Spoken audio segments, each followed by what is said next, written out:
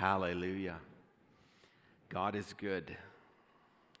How many notice that the light is shining brighter from the cross? Anybody notice that driving by? Yeah, the Anthonys got somebody and did an electrical thing and did 21 light bulbs pointing at the cross. Isn't that great? So thank Anthony and Tess Thompson for doing that. That's phenomenal. And the Morinville Flooring, yeah. Amen. I go in there to tan every morning, and it's my tanning bed. No, they're little LED lights, so they don't take much power. But God is good, amen? Amen. And how many are starting to get into the Christmas mood? Anybody? It's a little bit of a strange year, but come on now. Jesus is still the same, and he's still alive. He's still on the throne. And so we're just all growing, and I'll tell you, I love driving around and looking at lights. Anybody else like lights? I'm a light guy, so Christmas lights. Well, this week we're continuing on our series, And He Shall Be Called.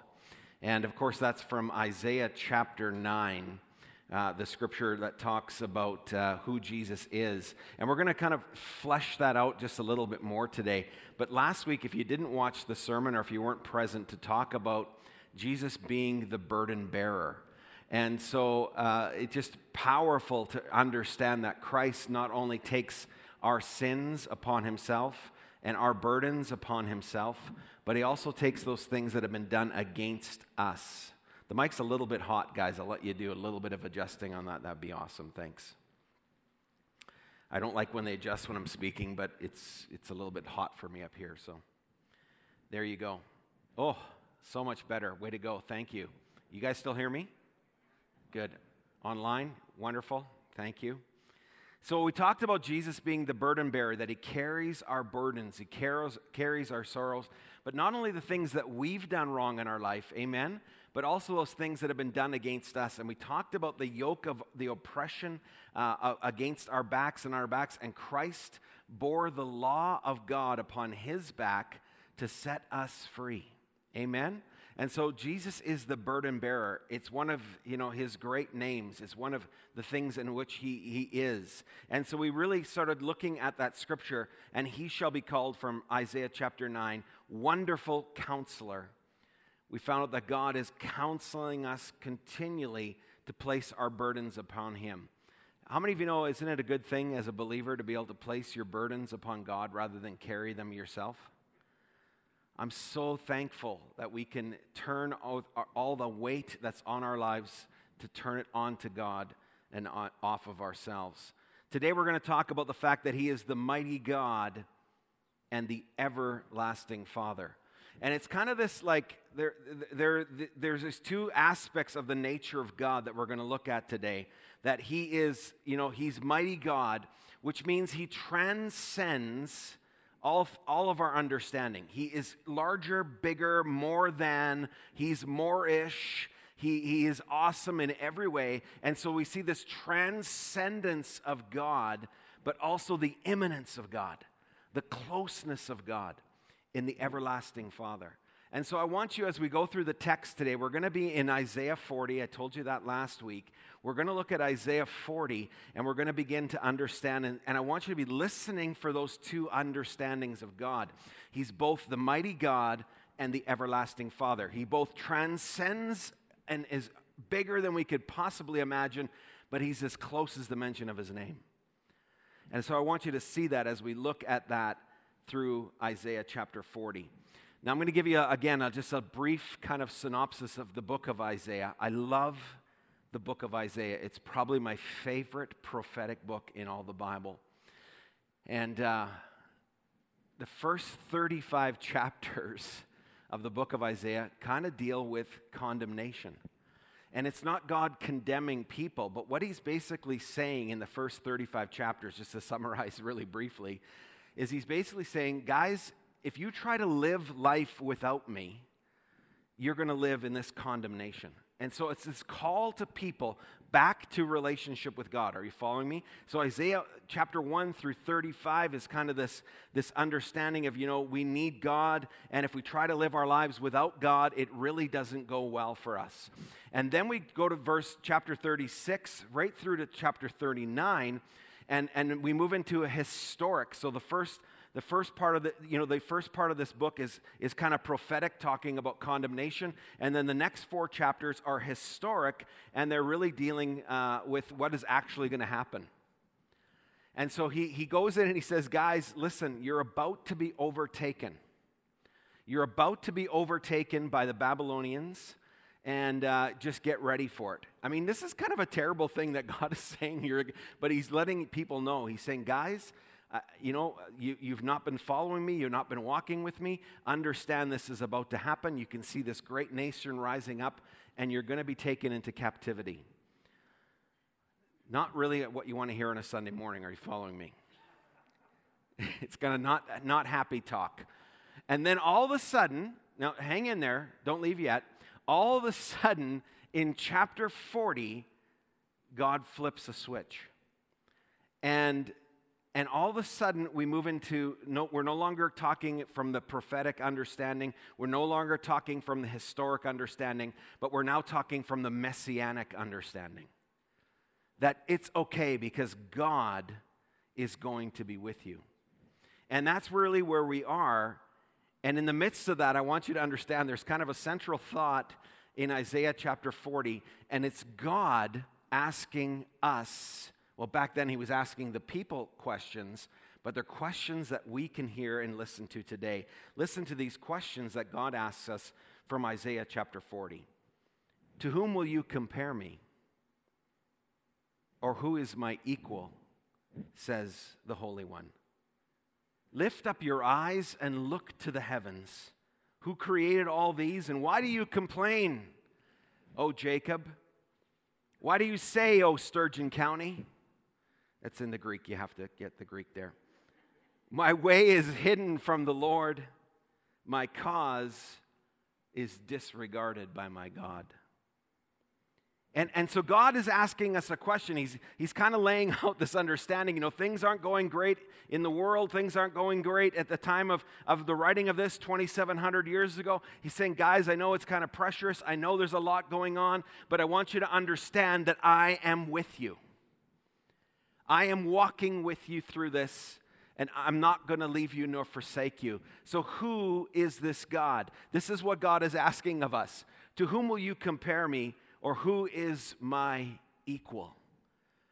And so for us this Christmas season in 2020, I believe that God wants us to look up.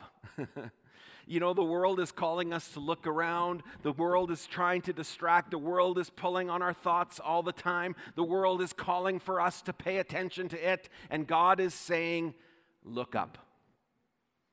Who is the God who is with you through this all? And we're going to discover today that he is both the mighty God and the everlasting Father. Well, let's pray as we look to understand more of who this God is. So, Father, today as we talk through the reality that you are both the mighty God and the everlasting Father, that you transcend our greatest expectations, you are bigger than. Hallelujah. You are more than enough. So God, give us eyes to see now, and ears to hear, and hearts to receive and respond. I pray for the spirit of wisdom and revelation, that we might know you better, Lord. That we might know the hope to which you have called us, and we might know the glorious inheritance that is ours in Christ Jesus, and the incomparably great power for us who believe. Help us to know that you have come close as the everlasting Father. In Jesus' name, amen. Amen. Well, let's start right at the top of the chapter, Isaiah chapter 40. Listen to what he says. Comfort, comfort my people, says your God. Speak tenderly to Jerusalem and proclaim to her that her hard service has been completed, that her sins have been paid for. It goes on and says, make straight in the desert the highway of our God. Every valley shall be raised up, and every mountain made low, and the rough ground shall become level, the rugged places plain, and the glory of the Lord will be revealed. And the people will see it together, for the mouth of the Lord is spoken. God is speaking comfort to his people and to a people in fear and despair. It's interesting that word speak tenderly is just a word, guys, that is just like, it's pregnant with meaning. And it's this idea of touching both the heart and the mind and encompassing all of life. It's this idea of being intimately close. It's this idea of being over, above, beyond time, in the moment, but all encompassing in that moment. It's like a parent holding a child who's had a scare, a fall, and is comforting them. And it's that the parent is holding that child, and that child is being embraced. And I want you to understand, it's kind of this idea of recentering someone on love. It's kind of like they've been distracted, they've been pulled away, and all of a sudden God is saying, speak tenderly, I'm going to pull you in close to myself, and I'm going to recenter you on to the love of God. And this is the idea that is being spoken to this people that are facing this very uncertain future, and he's speaking to them. And I'm telling you guys, this is no small task. I want you to grasp how awesome this scripture really lays it out, and it begins to understand. You know, the valleys have been raised up. The mountains have been leveled. The unstable ground has been made perfectly flat. God has built a highway. This is the idea. God has built a highway to your heart and to my heart. And for some of you, that means bringing some mountains down, bringing some mountains of fear down, bringing some mountains of pride down, bringing some mountains of what discombobulation. It doesn't matter. You call it what it is. And some of you need to be raised up. Some of you are feeling discouraged and depressed. And God's saying, it doesn't matter. I will raise you up. I will raise you up out of that valley. And I'm going to make those places that are rough, I'm going to make them smooth. Hallelujah. Because that's who I am. I'm building a highway. And God has built a highway. And I want you to get this. I love this picture. Do you understand, guys, that the gospel is at street level? There's no cliff to climb. There's not even a little lip to climb. It just means that God reaches people who are at the uttermost or the guttermost. It doesn't matter. It's level ground. This is what the gospel has done. This is the good news. This is what Isaiah 40 begins to jump into. And by the way, the book of Isaiah is this incredible book. How many of you know there are 39 chapters in the Old Testament? And there are 27 chapters in the New Testament. That makes 66. Guess how many chapters are in the book of Isaiah? 66. Guess what the first 39 chapters, the book of Isaiah, deal with this judgment and separation and our need to come to God. And then all of a sudden it jumps into the hope of the Messiah coming. How many of you know it's a perfect picture of the Bible itself? Isn't that awesome? That 39 chapters are like, guys, you got to get your life right with God. You got to be right with God. And all of a sudden chapter 40 is like, now you can get your life right with God because God has made a way. God has come close. God has raised you up. God has lowered. God has leveled the ground. God has done it all. Just come and accept his comfort and his love. And you say to me, well, Pastor, that's such good news. Hallelujah. If God has come close, why are things so hard? You know, it's when we're facing challenging times that we're called by God, church, to look up. When everything is trying to pull our eyes off of God, that's when the believer looks up through prayer. That's when the believer looks up through worship. That's when the believer looks up through fellowship. That's when the believer says, you know what, we have a hope that the world does not have. By the way, that video that Pastor Tyler released, it's getting released on social media this week. And we're going to see our community saying, I'm going to church, because how many of you know people need hope right now? And if we got to add 10 services, we'll add 10 services. It doesn't matter. We'll do whatever we have to do to preach the message of hope in the midst of this season. Where's our God? Remember, guys, the text, we're going to look at it now, bounces back and forth from this transcendent, mighty God to this imminently close, eternal, everlasting Father. Amen? Well, let's jump into the text and start looking at that. And I'm just going to share, today is a little bit different. I had some interesting times prepping this sermon because I felt the Holy Spirit just tell me to share stories from my life. So that's what this message is going to be. Stories of where I've seen the everlasting God and where I've seen mighty God and everlasting Father. Let's jump into Isaiah chapter 40. It says, look, here comes the Lord Yahweh as a victorious warrior. He triumphs with awesome power. Watch as he brings his reward with him, the spoils of victory that he gives to his people. He will care for you as a shepherd tends his flocks. Gathering the weak lambs and taking them in his arms, he carried them close to his heart and gently leads those who have young. Verse 12. Who has measured the waters of the sea in the hollow of his hand and used his hand width to mark off the heavens? Who knows the exact weight of all the dust of the earth and has weighed all the mountains and hills on a scale? Bam. Do you see that picture there of the everlasting Father, and you see the picture of the mighty God? Do you follow me in this text? You see the two, this transcendence and this immanence. You see this coming together, this mighty God, this everlasting Father. You know, God is on the scene, church, and I want you to know that he answers our prayers, and he hears our hearts, and he sees our situation, and he's made a highway to get to you. Hallelujah. Now listen, this is very important. He doesn't always answer the way that you want him to answer, but he answers every time. I'm going to tell you a few quick stories just from my family of healing that you need to hear that are powerful and seeing this powerful moment of me reaching with God. When my daughter was born, Michaela was born without hip sockets. And so there's multiple reasons for that. One of the reasons is she was breech her entire pregnancy. And so hip sockets didn't form. The ball was not in place and the hip sockets did not form. Michaela basically grew in the womb, but she had no hip sockets.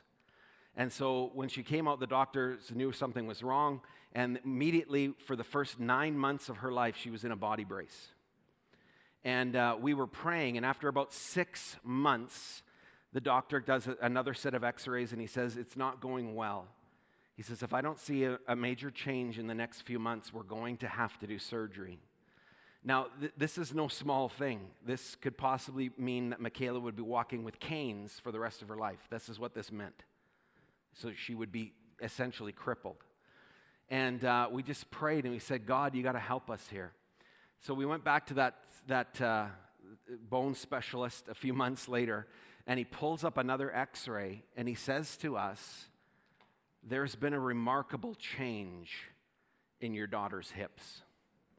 And he puts up the pictures and he shows us things and he's pointing stuff out and he's showing it and he's saying the hip sockets have formed.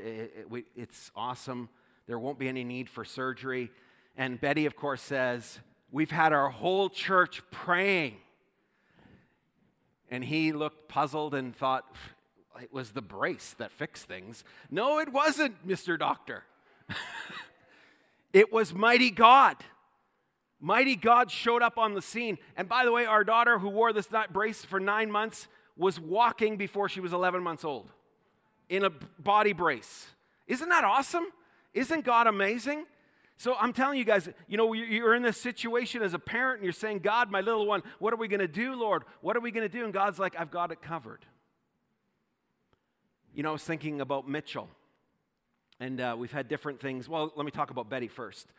Betty, when Michaela was born, had gallstones.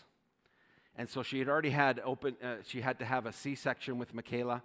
And so now she was going to have another surgery of opening up and dealing with these gallstones. And she was like, Lord, you know, we remember praying, and she was on the way to the doctor's office for the final checkup before the surgery. And she prayed a prayer, and she just said, Lord, I know that you heal, but I'm struggling to understand and believe that you want to heal me. And then she said, Lord, forgive me for my unbelief. Help me to believe. And when she went in, again, the doctor did the ultrasound to see the stones. And guess what? No stones. They were gone. And so Betty didn't have to have this surgery. Isn't God good? Amen. So we met with the mighty God again that day. I remember Mitchell. Mitchell should stay away from swimming pools is kind of the lesson here. But there's a couple things that happened to Mitchell. I mean, when he was a little kid, about maybe 6 years old, we went to a camp, and you know those old teeter-totters that were like 9 feet to 9 feet? And so he was up on the top thing, and an older boy had him down, and then the older boy jumped off to play a trick on him, and he came down 9 feet and compressed his spine, 2 vertebrae. It was not good. And we're like, the doctor, we took him in for all those different things, and the pediatrician was looking, and he said, you know, Mitchell would have been a bit taller, but he's probably going to lose an inch and a half off his height because he's compressed two of his vertebrae. Well, have you seen Mitchell? He's not small, and he's okay. I want you to know that God met him and expanded those vertebrae again. Guys, I'm telling you, the mighty God is on the scene. Are you with me? And even when you don't know what's going on. And I remember one time we were at a swimming pool, and it was a mall in our city that has a water slide really big. I won't mention its name.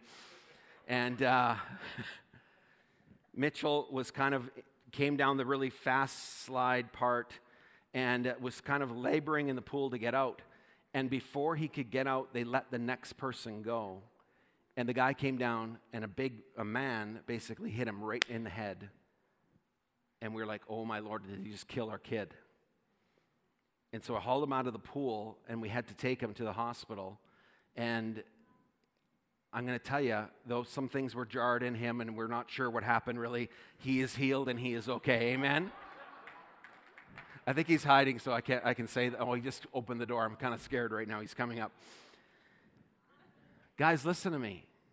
Multiple times in my life, I've seen the mighty God and the everlasting Father come up. In 2011, most of you here know that I was diagnosed with MS. And so during that diagnosis in 2011, the first thing that I did was I just began to pursue God like I never have before. I'm telling you, I fasted, I prayed, I confessed every sin that I even thought of in my life or even maybe came near me. I spent an hour, no word of a lie, every single night in worship, in praise, just pursuing God. And that's what I did. I just did for 5 years. And I've never felt more distant from God. I was like, what is going on? And I'm telling you, I was just getting more and more like, God, where are you? Have you abandoned me? You know, the Bible talks about, or scholars talk about, or the church fathers talk about the dark night of the soul. And I was in the dark night of the soul for 5 years. And I just remember feeling like, God, you've abandoned me for whatever reason. I don't understand it, but that's how I feel. I remember the leadership team knew I needed a break, and so they helped me to start my master's degree in a course called Renovari, and I was in Dallas, Texas for part of that course. And on one of the days of the course, it was a 24-hour silence and solitude retreat. And so during this silence and solitude with the Lord and having these moments of confession with God, like, God, you know, it's a hard thing when a pastor has to get to the point, listen to me, and say, God, I don't trust you. I don't trust you. You've not been the everlasting Father to me. And in the midst of that confession and my 24 hours of silence and solitude, I had a vision. And I don't have those all the time. I've had several in my life, but this was real. And so I saw myself, and I saw this little child, and this little child was kind of alone. It was wearing like a little robe, but it was kind of a brownish, yellowy, dirty kind of, like a smock, and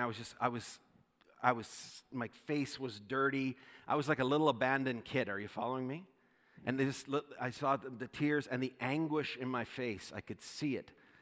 And then all of a sudden, I saw these hands come in and scoop me up. And I could only see the torso and the body, like this portion of whoever's hands were holding me. And that person was wearing this white, beautifully just comfortable robe, and it had little gold trim all around it. And I could see this child struggling and pushing against the father. And I had this picture. Like, I want you to understand what the picture was like. You know when a kid gets lost in the mall, and then they get found by their parent, and then they're mad at their parent for losing them? Anybody know what I'm talking about? And it's like, you left me. You abandoned me. That was me in this picture. So I'm this little kid, and I'm pushing and straining against these hands. And I'm going to tell you guys, I wish I could tell you the strength of those two hands holding me. It was immovable. It didn't matter how hard I strained. It didn't matter that I pushed away. It didn't matter. It was like this embrace was like the rock of Gibraltar. It was like, you are not going to move. And I began to kind of fight against the embrace, but then I began to kind of be that kid that began to whimper, like, you left me.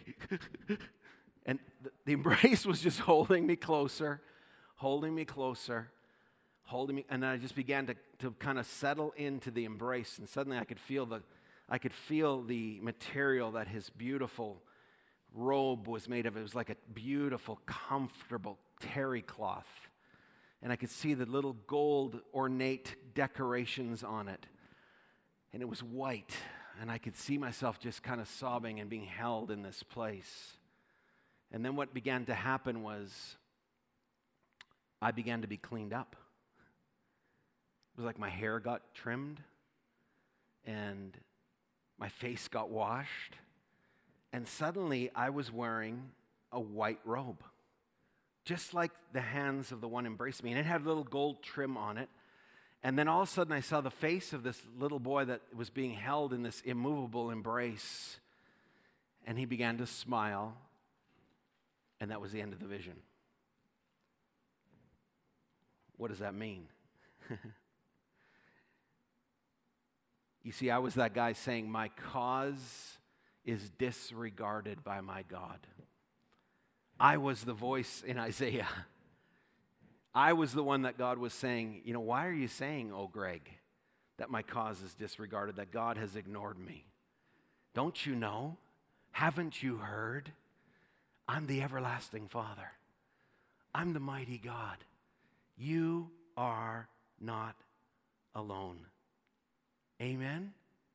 See, John 10 says this, my sheep will hear my voice, and I know each one, and they will follow me. I give them the gift of eternal life, and they will never be lost, and no one has the power to snatch them out of my hands. My Father who has given them to me as a gift is the mightiest of all, and no one has the power to snatch them from my Father's care. Amen? Church, listen, God's holding us, even when we're straining against Him. Listen, I haven't received that healing yet. And you say, well, you have in faith. I get it. Yeah, amen. I receive that. I'm with you. But you know what I know? God is holding me. God is holding me. I wish I could stand here and say, man, I know I've been delivered. My hands have come back to normal. Everything's good. And I'm believing for that, and I'm holding on for that, and I'm hoping for that. But I'm going to tell you something. God has not let me go. God has not let me go. And He's not let you go, amen? In the midst of whatever you're facing, The immovable, unshakable love of your God will not let you go. Hallelujah. Well, let's see if we can see again from another text here. Isaiah 40, verse 13. Who fully understands the Spirit of Yahweh or is wise enough to counsel him? Whom does he consult to enlighten, and who teaches him the ways of justice? Who imparts knowledge to him or shows him the true path of wisdom? Jumping to verse 28. Don't you know? Haven't you been listening? Yahweh is the one and only everlasting God, the creator of all you can see and imagine. He will never get weary or worn out. His intelligence is unlimited. He is never puzzled on what to do. Hallelujah. Hallelujah. My mom was in the hospital at the Cross Cancer Institute with stage 4 cancer and the last days of her life. And I was pastoring in Fort McMurray. It was a highly stressful time for our family, obviously having never really been through what we were going through as a family. And I remember I was just heading into staff meeting up in Fort McMurray, and I got a call from my mom's oncologist, and she said, your mom is not doing good. You need to get here immediately if you want to see her. And guys, I'm going to tell you, this was unbelievable. Here's her doctor, highly trained, amazing woman. I said, without even thinking, I said, have you changed her medication? My mom is very sensitive to medication. And there was kind of this pause on the other end of the line, like, who are you to question me? But she said, well, we've just upped her dosage of medication, but let me check. The oncologist listens to the pastor and goes and checks her medication. She says, I'll call you back. She calls me back in about 15 minutes, and she says, I had doubled your mother's medication, but it was misread on the notes, and they went 20 times her pain medication and almost put her into a coma. She said, we've reversed it. She's doing fine. Everything's okay. How many know there's a mighty God? How many know Greg Fraser is not an oncologist, nor is he a pain specialist? How many know God is on the scene, you guys? Now, my brother and I can tell you, I wish I could tell you that my mom got healed, and everything's wonderful, and what an amazing testimony, and wow, mighty God did even more. But I'm going to tell you what did happen was my mom lived for a few more weeks, and her whole family got to gather and to be with her. And it was powerful, you guys.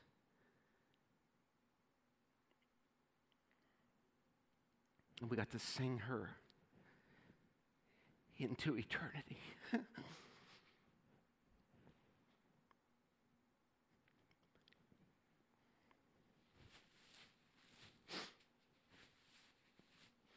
I remember the song that we would sing. I need you more than yesterday. I need you more than words can say. I need you more than ever before. I need you, Lord. I need you, Lord. More than the air I breathe, more than my next heartbeat. Got the words wrong, but you understand.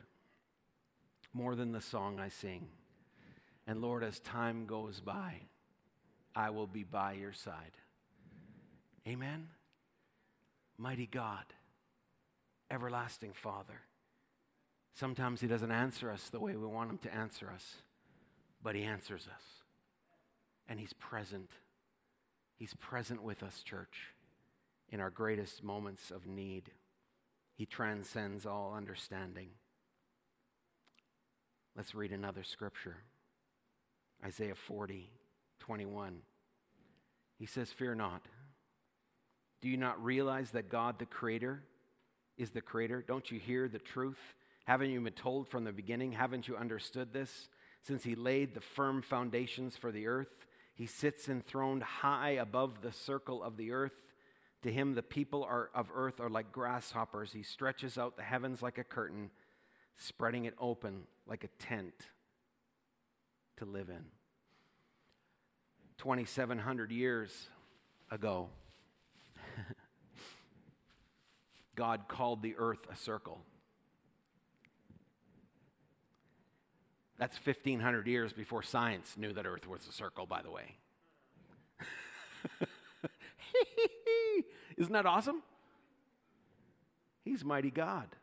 He sits enthroned above the circle of the earth, and all of us are kind of like grasshoppers. But how many of you know God still loves the grasshoppers? Let me tell you a story of God knowing what he's doing. So I had a friend, his name was Brian, and Brian was a friend. He was my friend. I loved Brian. But Brian was not the most God-fearing man in the world. And, Brian, when I became a believer, Brian was my chief mocker. Brian, he took that job. He just would mock me. He'd be like, you still following that Jesus? You still doing that? And that was kind of my daily, whenever I'd encounter Brian, that was the conversation. And he'd always end our conversation with, see you at the bonfire.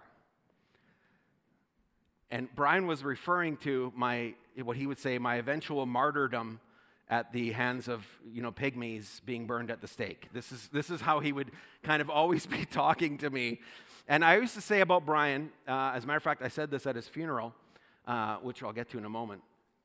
I said, Brian and I both used the Lord's name a lot, just in different contexts. And so understand, Brian wasn't really a God-fearing man, but I prayed for Brian all the time. God save him. God save him. God save him. Brian went through a terrible bout with cancer, and he had a terrible battle. And during that terrible battle, his family called me, and they said, can you come and pray for Brian? Because he's in the last moments here. And so I went to the hospital, and I had brought my guitar thinking I would sing the song that I sang to my mom, when people are in their last bouts of cancer. And we prayed, my wife and I, before we went in the hospital room, and we said, Lord, could you please wake Brian up from coma? He's in a coma now. Are you following me? He's in a coma. He has been responsive now for weeks. We said, Lord, he's not ready for eternity. Could you give us a sign that he's going to make it? He's going to be okay. Would you be merciful to him? So we went in to his hospital room, and the family was all gathered. And, you have this strong unction from the Holy Spirit to pray for his salvation. And so we said, I don't know what to do right now, Lord. He's not responsive. He's not here. So we just took his hand and we prayed. And I prayed the simplest salvation prayer. And I said, Lord, let Brian respond to me. Let him squeeze my hand if he understands and agrees with what I'm saying. So I'm holding his hand. And I'm praying through this labored prayer, guys. I'm telling you, like one line at a time, sometimes one word at a time. Brian, if you understand me, I want you to just give me as gentlest squeeze you can. Heavenly Father, I ask you to come into my life. I ask you to forgive my sins. And I walk him through this prayer. Are you following me? And the family's all there. And that was miraculous because he wasn't responsive, but I could feel the gentlest squeeze of my hand. Are you following what I'm saying? And after I led him through the prayer, and my heart was like, thank you, God, thank you, God. The incredible thing happened. He came out of a coma. And his whole family's there, and they're just in utter disbelief. And he removes his oxygen and feeding tube. It's not pleasant, okay? He pulls it out. And he begins looking at his kids. He can't speak because the cancer was in his throat. And he's smiling, and he's looking at them, and they're all like white as ghosts. And he basically gets a pad of paper, and he says, I want to go home. And so they took him home. 18 hours later, he went to be with the Lord. Mighty God was merciful for someone that didn't even have the time of day for him. And as I said, I got to speak at his funeral.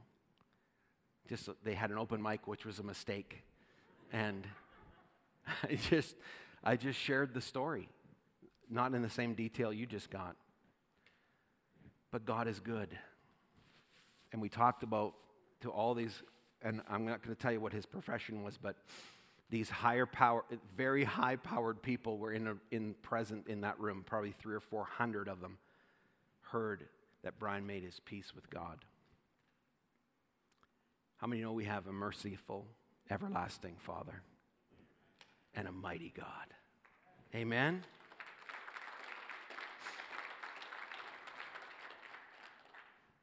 I can just tell story after story, so let me tell a few more. Isaiah chapter 40, starting at verse 25. The Holy One asks, can anyone or anything compare to me? Where is the one equal to me? Lift up your eyes to the sky and see for yourself. Who do you think created the cosmos? He lit every shining star and formed every glowing galaxy and stationed them all where they belong. He has numbered, counted, and given every one of them a name. They shine because of God's incredible power and awesome might. Not one of them fails to appear. Tomorrow at dusk, the 21st of December 2020, winter solstice, look to the southwest, get in the dark, look to the southwest, right from the dusk time for about 40 minutes, you're going to see something that has not happened in over 800 years.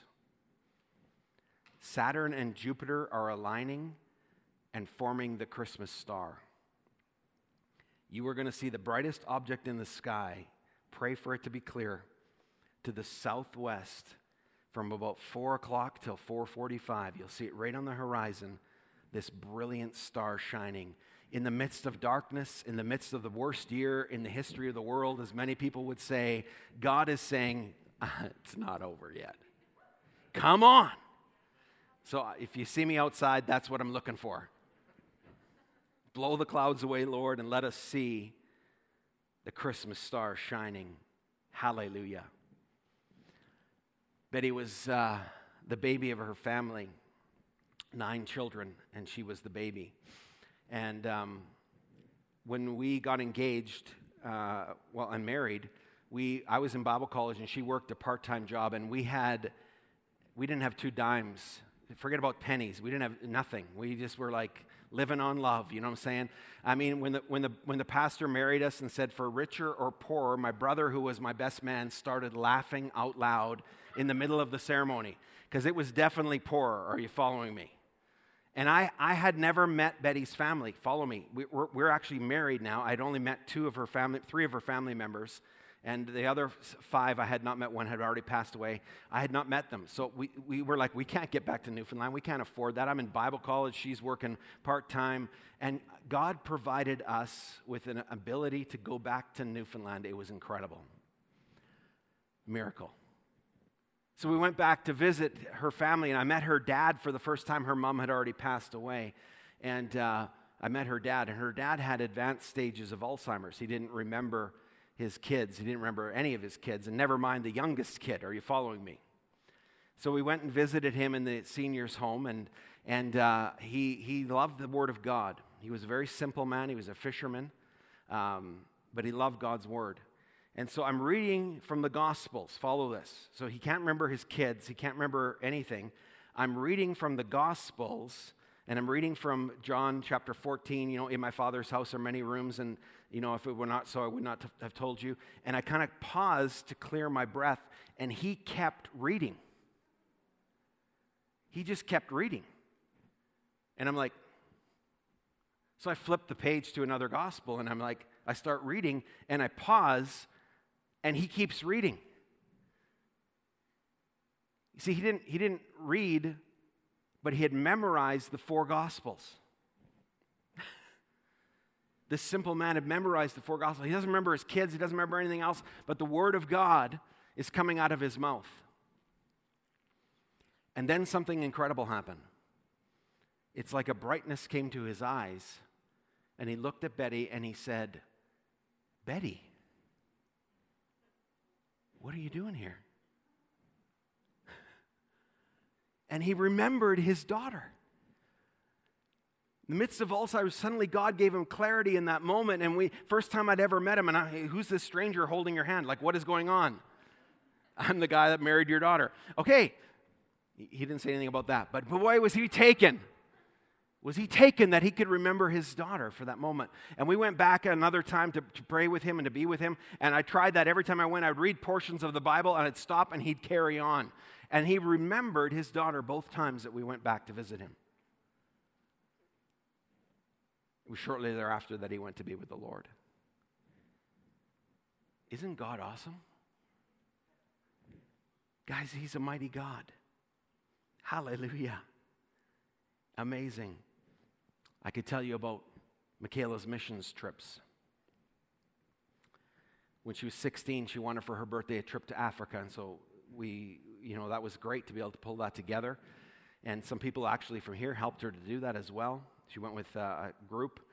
And in that time, we're in Africa. My wife wakes up in the middle of the night, and she says, I see a fire and this dark face, and it's destruction, and I see something very bad happening. And so Betty got up, and we began to pray. Pray for protection, pray for protection. We didn't know that they were on a safari, and what happened was they got caught in a bushfire, and they were completely trapped by fire.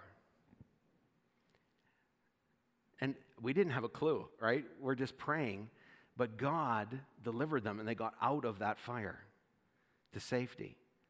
Pretty cool. My daughter then, when she's 20, she goes on another missions trip with YWAM, and she's in Nepal. And suddenly there's an earthquake in Nepal that's made international news. You remember that earthquake where Kathmandu was basically rocked and destroyed, and there was no communication. We had no way of knowing. We had no clue what was going on. We get a text from her after about 12 hours that says, we were not in the epicenter, but we are experiencing aftershocks. That's it. No communication. Next 24 hours. I go to church, prayer meeting in the morning, Monday morning. And a lady named Melinda, who used to attend our church, she says, I really feel the Lord gave me a scripture for you. And she's like, I don't know if it doesn't make any sense, but here it is. And she starts reading this verse. She says, not this verse, not this, but this portion of the verse. And she reads, one thing I ask from the Lord, this is what I seek, that I may dwell in the house of the Lord all the days of my life, to gaze upon the beauty of the Lord and to seek him in his temple. For in the day of trouble he will keep you safe from his dwelling, and he will hide you in the shelter of a sacred tent and set you high upon a rock. I start laughing. Why? That is the scripture we dedicated Michaela to. We actually put her name in the scripture. We actually said, one thing we ask of the Lord, and this is what we seek, that Michaela may dwell in the house of the Lord all the days of her life, to gaze upon the beauty of the Lord. And in the day of trouble, he will keep Michaela safe. And though we had no communication with her for another 24 hours, we knew she was perfectly fine. Church, we have a mighty God. We have an everlasting Father. Hallelujah. Man, I could tell you so many more stories, you guys. I could tell you the story about Betty driving her car in a wintry day, and somebody swerved toward her, and she lost control of the vehicle and got into a head-on collision. Her mother was killed. And she had this question like, where's my mom? Is my mom okay? Is she in eternity? And her cousin phones her and says, I have a scripture for you. And she had no idea. She gives this scripture, and the scripture is basically like, into thy hands I commit my spirit, in Psalm 31:5, and I have been redeemed by the Lord. What she didn't know is that when Betty was a little girl, she had night terrors, and she went to her mom, and she said, Mom, I can't sleep. I'm having these nightmares. And what happened was her mom said, honey, just pray and say, Lord, into thy hands I commit my spirit. Her cousin didn't know that. Nobody knew that story but Betty. And here she was 30 years later, this cousin saying, I have this scripture for you, and I don't know what it means. But Betty knew right away that her mom was with God in eternity. We have a mighty God, guys. I could tell you about Betty's cousin who was on the Ocean Ranger, and the Ocean Ranger, for those of you who don't know, is an oil platform that sank. It was a terrible accident. It was the unsinkable oil platform. Over 84 men and women were killed upon that tragedy. And Betty's cousin, her husband was on board, and he was a backslidden Christian. And she was like, Lord, is he okay? Where is he at? And I need closure, Lord. I need closure. I need to know. Do you understand? This is the North Atlantic, you guys. 40-foot waves.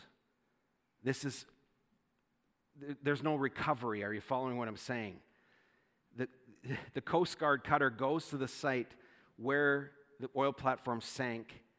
A wave crashes over the ship, and when the water recedes away from the deck of the ship, his body is laying on top of the Coast Guard cutter deck. That's a miracle of God. Do you understand what I'm saying? She needed closure. She prayed to the mighty God, and suddenly this experience, this thing happens. You know, I wish some of these stories were happier. I really do, but I want you to get, guys, that in the midst of crisis, in the midst of hard times, in the midst of difficulties, God is with us. Hallelujah. How do we close? At the very end of the verse, chapter 40.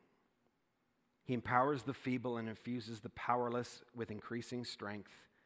When young people faint and get exhausted, athletic ones, they may stumble and fall, but those who wait on Yahweh's grace will experience divine strength. They will rise up on soaring wings and fly like eagles, run their race without growing weary, and walk through life without giving up.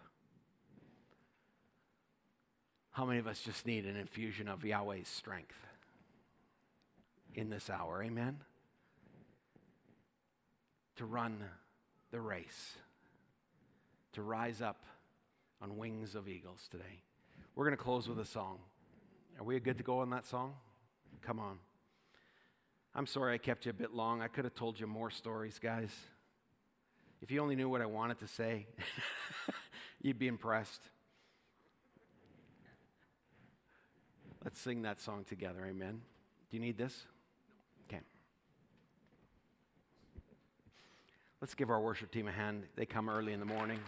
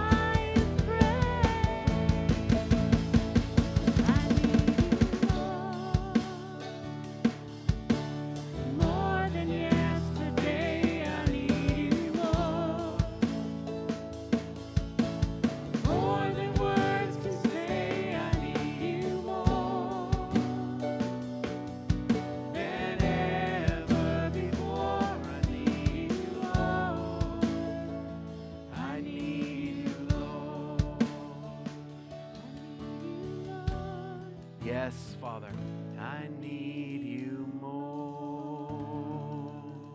Let's give the Lord a hand clap today, amen.